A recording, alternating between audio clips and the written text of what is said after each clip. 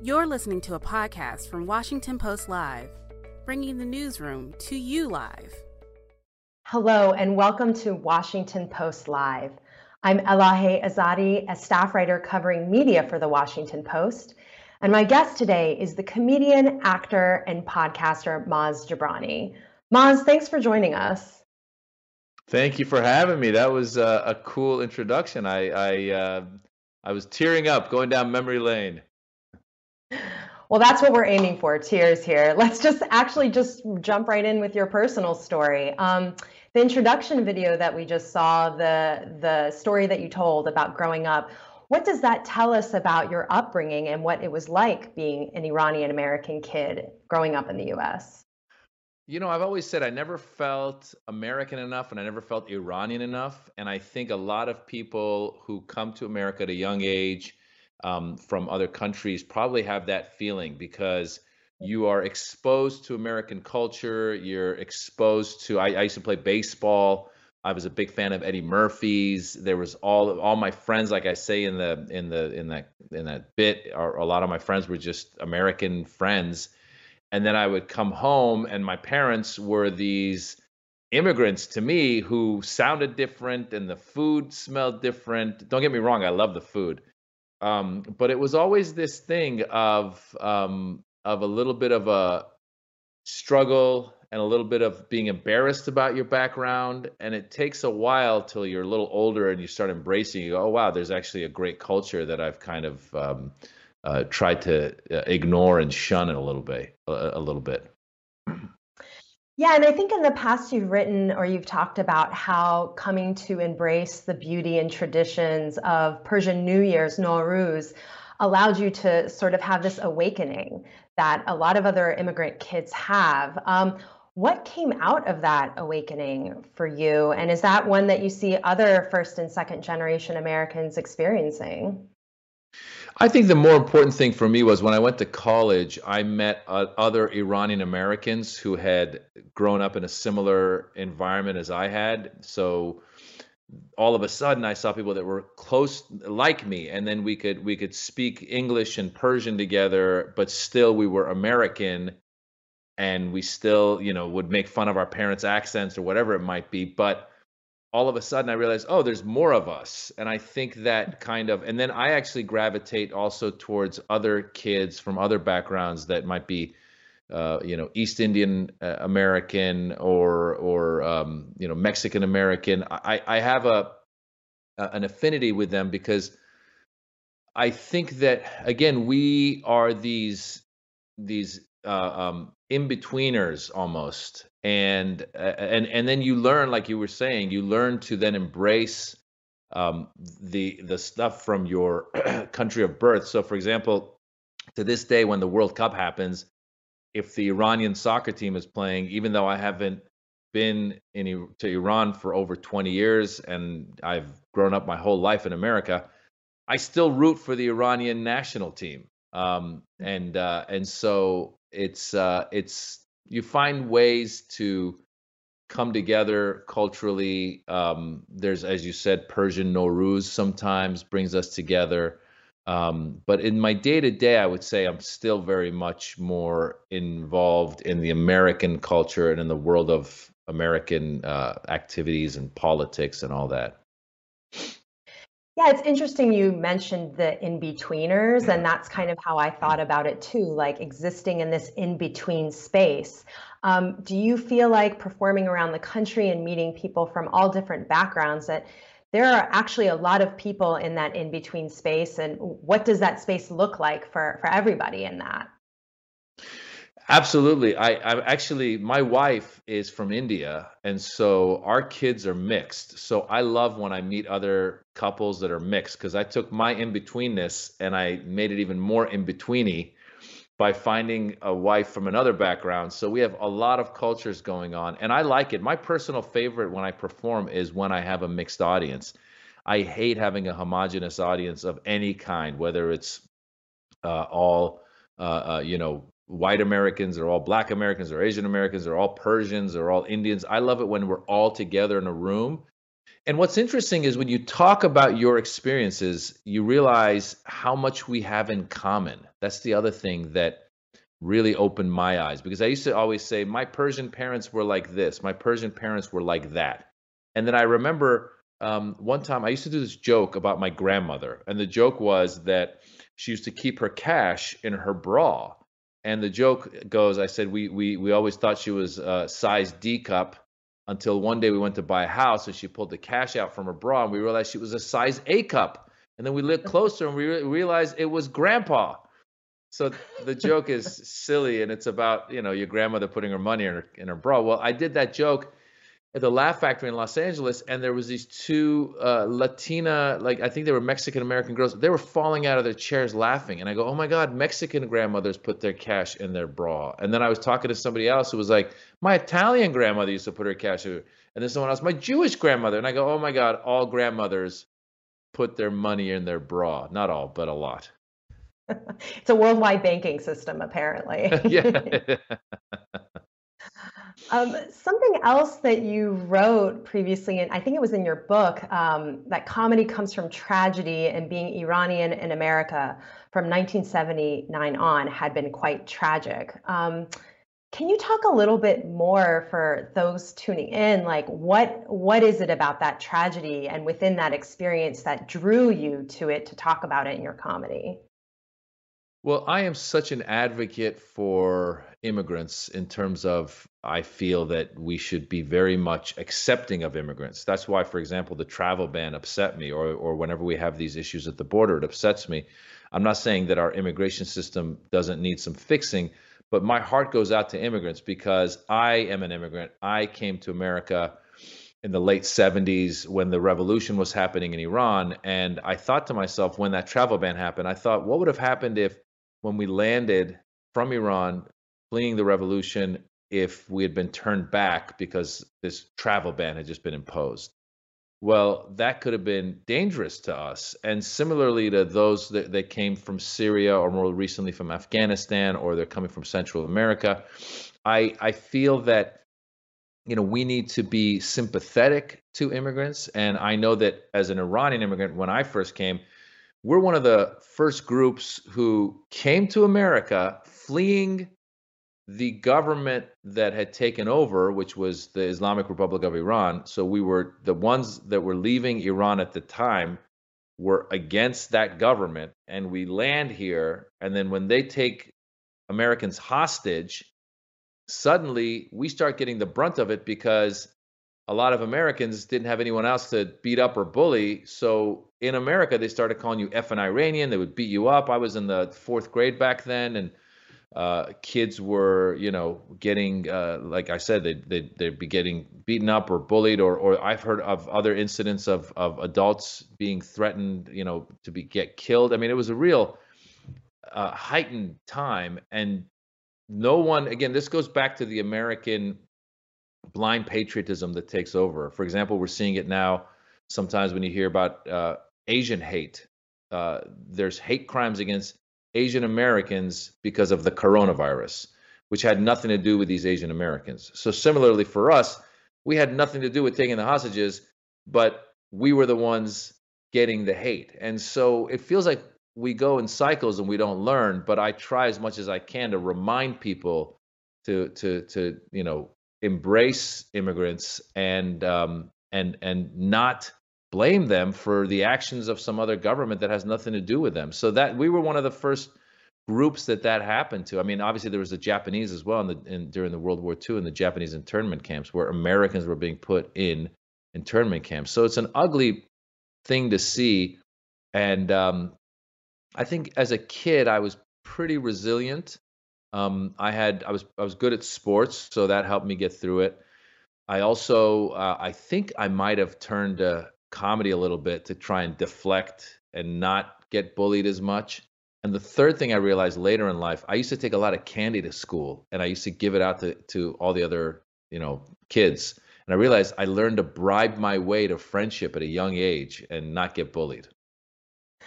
It's a very useful tactic. Yes. Yeah, and you've talked before about how your approach to comedy isn't just simply to make people laugh, but also to challenge their perceptions of Middle Easterners. I'm so curious, how do you thread that needle as an artist, and does it feel like a lot of pressure?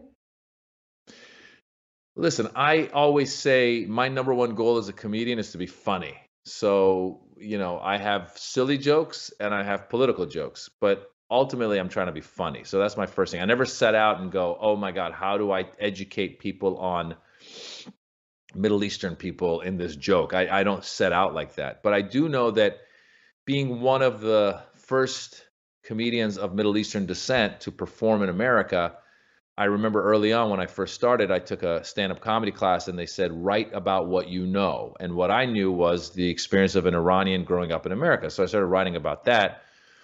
And then come to find out that there's just a lot of Americans don't know about that experience. A lot of Americans, all they know about Iranians or Syrians or Afghans or whatever, Egyptians, et cetera, is what they hear in the latest news, and that's it. And usually they hear negative things, or they see us in a movie trying to blow something up, or they don't have the experiences I had. I grew up with loving parents. I grew up with a lot of traditions going on in our house. My grandparents were always living with us. I grew up with siblings that I loved. I grew up with a lot of love and support, and the same things that an American kid might have been growing up. I went and saw Star Wars. I went and saw all the Rockies. So all of that to say, when I go on stage and I do my stand-up, I don't necessarily have to be talking about a Middle Eastern experience. I can just be talking about my own experience. And then if I just sprinkle in the fact that I'm Iranian American, I think the audience watches and goes, "Oh, wow, you're Iranian American and you did go to the movies? Oh, I didn't know you guys went to the movies." So similarly, when I'm telling you, when we did the Axis of Evil comedy tour that came out in 2007, and we would go and read people in chat rooms and what they were saying, and it was four of us. We were four Middle Eastern American comedians on American television. I saw somebody write somebody else, and they said, "I never knew these people laughed." And what's happening is in the show, we're telling jokes, but the camera cuts to the audience, and you've got audience members that are of Middle Eastern descent laughing. And you go, "Oh my God, we've never on American television shown Middle Eastern people just having a good time and laughing." And so it kind of blew my mind, but that's part of it. Yeah, I wanted to ask you actually about the tour and the things that you learned from the Axis of Evil tour, traveling around performing that in a post 9/11 world, the experience of being Middle Eastern in America during that time. But also, what did you learn about what it was like to showcase the diversity of that experience? You mentioned there were four comics. You all didn't have the same background nor the same experiences per se. Right. So there was Ahmed Ahmed, he's Egyptian American, Dino Bidala and Aaron Cater are both Palestinian Americans. And we had some similar things going on with just, again, at the time, Axis of Evil was post 9/11. The way it was put together was in the year 2000, Mitzi Shore, who was the owner of the Comedy Store and known as a guru in comedy, in the year 2000, she was watching the news, and there was the latest uprising or intifada with the Palestinians and the Israelis. And so she being Jewish, said, "I feel like there's going to be a need for a positive voice for Muslims and Middle Easterners in the near future." And this is before September 11th. And so she put together a show, and she called it the Arabian Nights, where it was me and Ahmed Ahmed and Aaron Cater and whoever else was, close to being Middle Eastern. So we had an Indian American. We had a white girl who belly danced. It was a mishmash of stuff. But eventually we took that show and we changed the name to Axis of Evil Comedy Tour to lampoon the title that President Bush had given to Iran, Iraq, and North Korea, and started touring with it. And what was interesting was, first of all, people that came to our show kind of knew what to expect. So I don't think we had anybody coming to us to watch our show in they would come and be surprised that, "Oh my God, who are these guys?" Like, they came trying to see probably a left-leaning point of view, a point of view that came from people who have struggled with identity or have had their people be, I will say, blamed for a lot of stuff. So obviously September 11th was 19 hijackers, but all of a sudden we're all thrown into this category. And so it was, I think people knew what to expect. What was actually interesting was after September 11th itself, because we were at that point still called the Arabian Nights, Mitzi had sent us to go to the La Jolla Comedy Store to do a show. And this was maybe like 6 months, 8 months after September 11th, because originally when September 11th first happened, Mitzi said, let's not do the Arabian Nights show for a while because obviously people were on edge and it was a tragic time in our country. And so she didn't want to be insensitive, and she also didn't want to put us in danger by putting up Arabian Nights. But again, 8 months later, when she goes, okay, now it's time for you guys to get back on stage. And by the way, we were starting to see some of the hypocrisy that was happening where the Bush administration was using September 11th to go into Iraq, and there was the Patriot Act and all this stuff. So it was our job to talk about these things. She put us on a show in La Jolla at the La Jolla Comedy Store, and the name Arabian Nights was up. And the manager called us and said, hey guys, I just got someone calling in saying that they're threatening you. Like the fact that there's Arabian Nights performing here, they threatened to kill you guys. And me and the guys, we kind of had to talk about it. And I remember talking to Ahmed, and we said, should we do the show? Should we not? And I said, I think it's an empty threat. And jokingly, I said, even if it's a real threat, what a better way to go than on stage? We'll be telling jokes and then we go. So that was interesting to encounter a little bit. And that night went off without a hitch. And as a matter of fact, that club, which is near Camp Pendleton, which, big Marine base down there in Southern California, we had a lot of military coming to our shows when we would perform in La Jolla. And a lot of them actually embraced us because they would say, I just came back from Iraq or Afghanistan or wherever they were. And they would say, I never thought I would be able to laugh about these types of issues, but thank you guys for talking about them. So it was interesting to get it from their point of view. Yeah, and the immediate aftermath of 9/11 was especially a fraught time for comedians and all comedy in general. Getting back on stage for any comic would have been challenging at that time. Were you scared, or how did you? I mean, did you just approach it with this sort of lighthearted take, or did you feel like this was, I'm called to do this. This is my mission to not let the terrorists win, I guess. No, this whole thing, it's so funny because, again, Americans, we really try to simplify things, right? They did it because they hate our freedoms. I mean, really, is that what it is? Or is there political stuff going on here? When it happened, when September 11th happened, I honestly felt that was the day that comedy died, kind of like the day the music died. I thought, how could you ever be funny again? It was so tragic.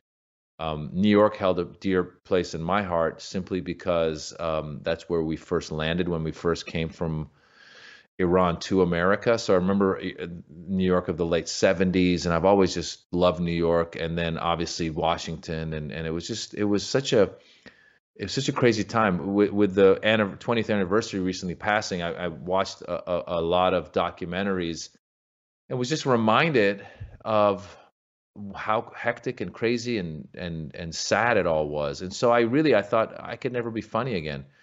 And so that was that Tuesday. And the comedy clubs always stay open. The Comedy Store, Laugh Factory, they're always open, even on Christmas. I've performed at the Comedy Store on a Christmas Eve or Christmas Day night, 25th. And there's been moments where there's like 3 people in the audience because everyone's home with their families. But obviously when September 11th happened, the clubs all closed. And that was the first time I'd ever seen them closed. And the club remained closed until I think Friday when they decided to open up because, as you said, there was a push to try to get back to normalcy, to not let the terrorists win. But also, I think people needed laughter to release some of that stress. And so I know that Friday night, the clubs were full and people were laughing loudly. But the truth is, I didn't get a chance to go back to the clubs that weekend because, again, Mitzi, I think, was protective a little bit and didn't want to put us up on stage. because of our backgrounds. And so the first time I performed, I think after September 11th, was at a private event that I'd been booked to perform at.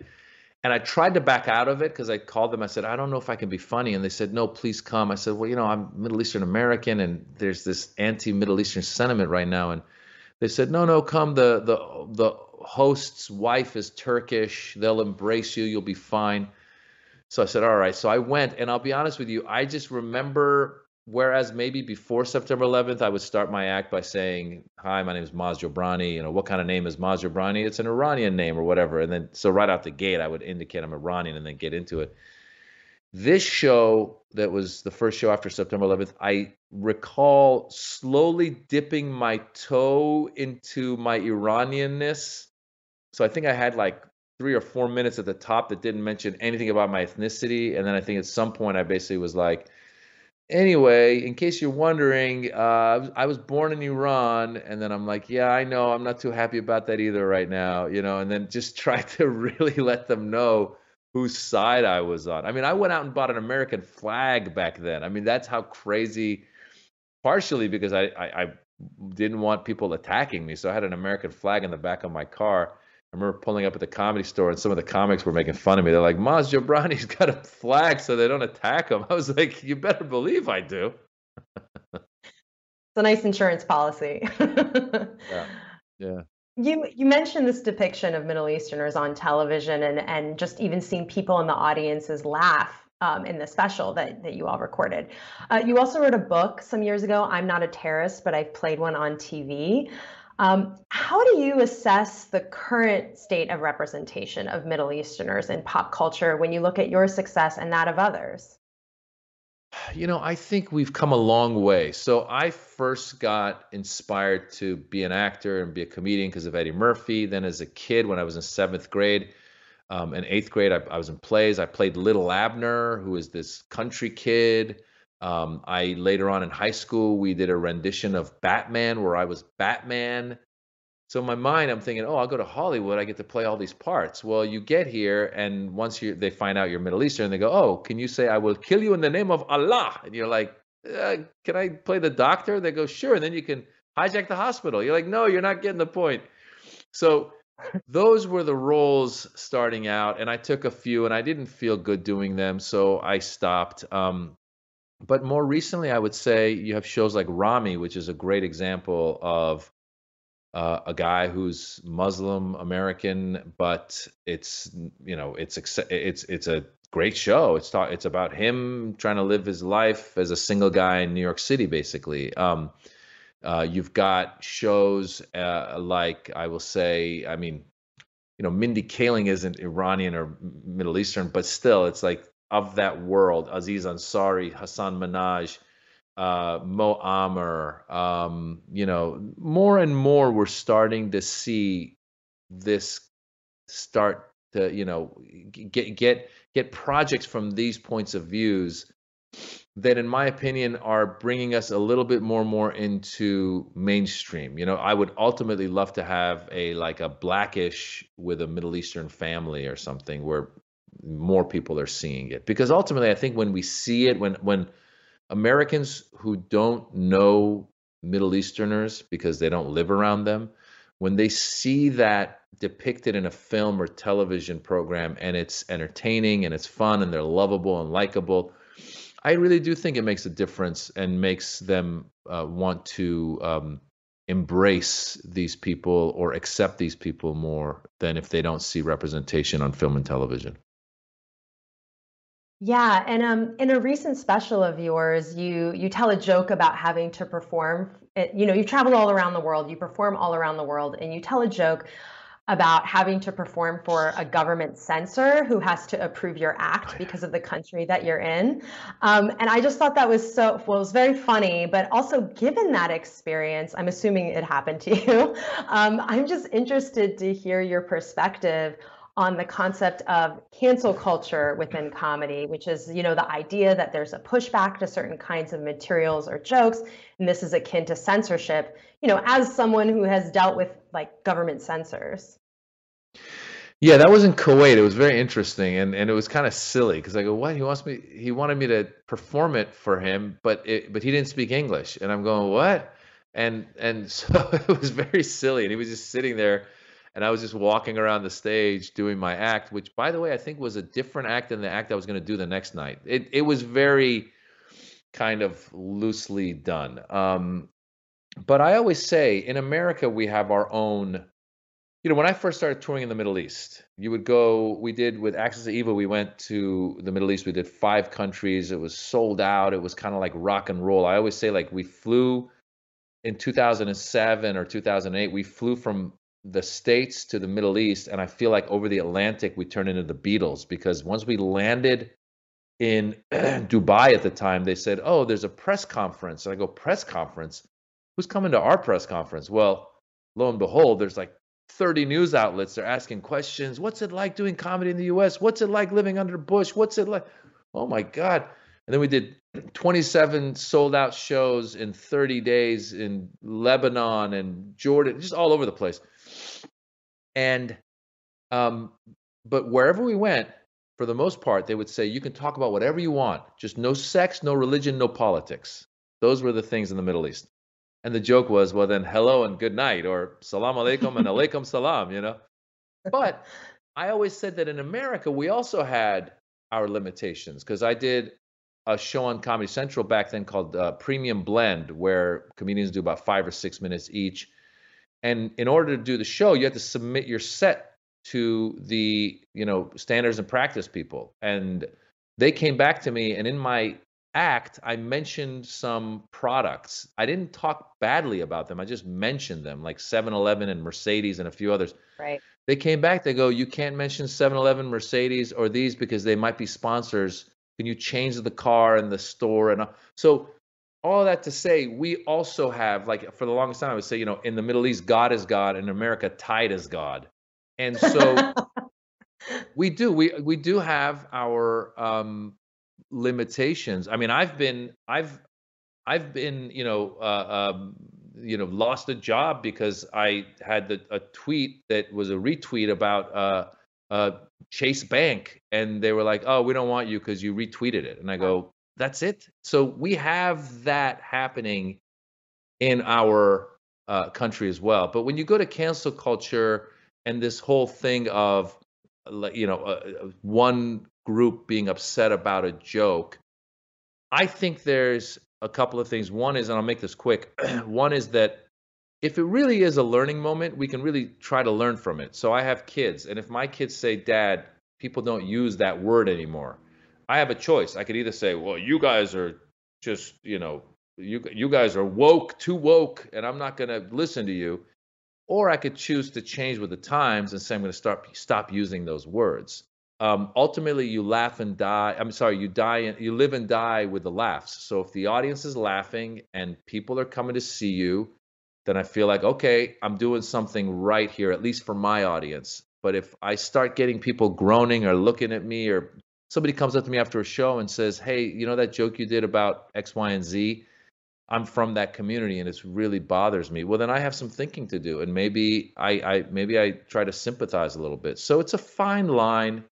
But I would say that we've been, cancel culture, I don't think is necessarily new. I mean, again, under the Trump administration, when I would do Trump jokes, even to this day, if I mention the name Trump on stage, quite often there's a Trump supporter in the back going, "You can't make fun of him, man. What are you doing?" And I'm like, he's the president. He was the president. We're supposed to make fun of him, but they want to cancel you. Unfortunately, that's all the time we have for today. Thank you, Maz, so much for speaking with me. Thank you for having me on. It was fun to talk to you. Thanks, Elahe. Thanks for listening. For more information on our upcoming programs, go to WashingtonPostLive.com.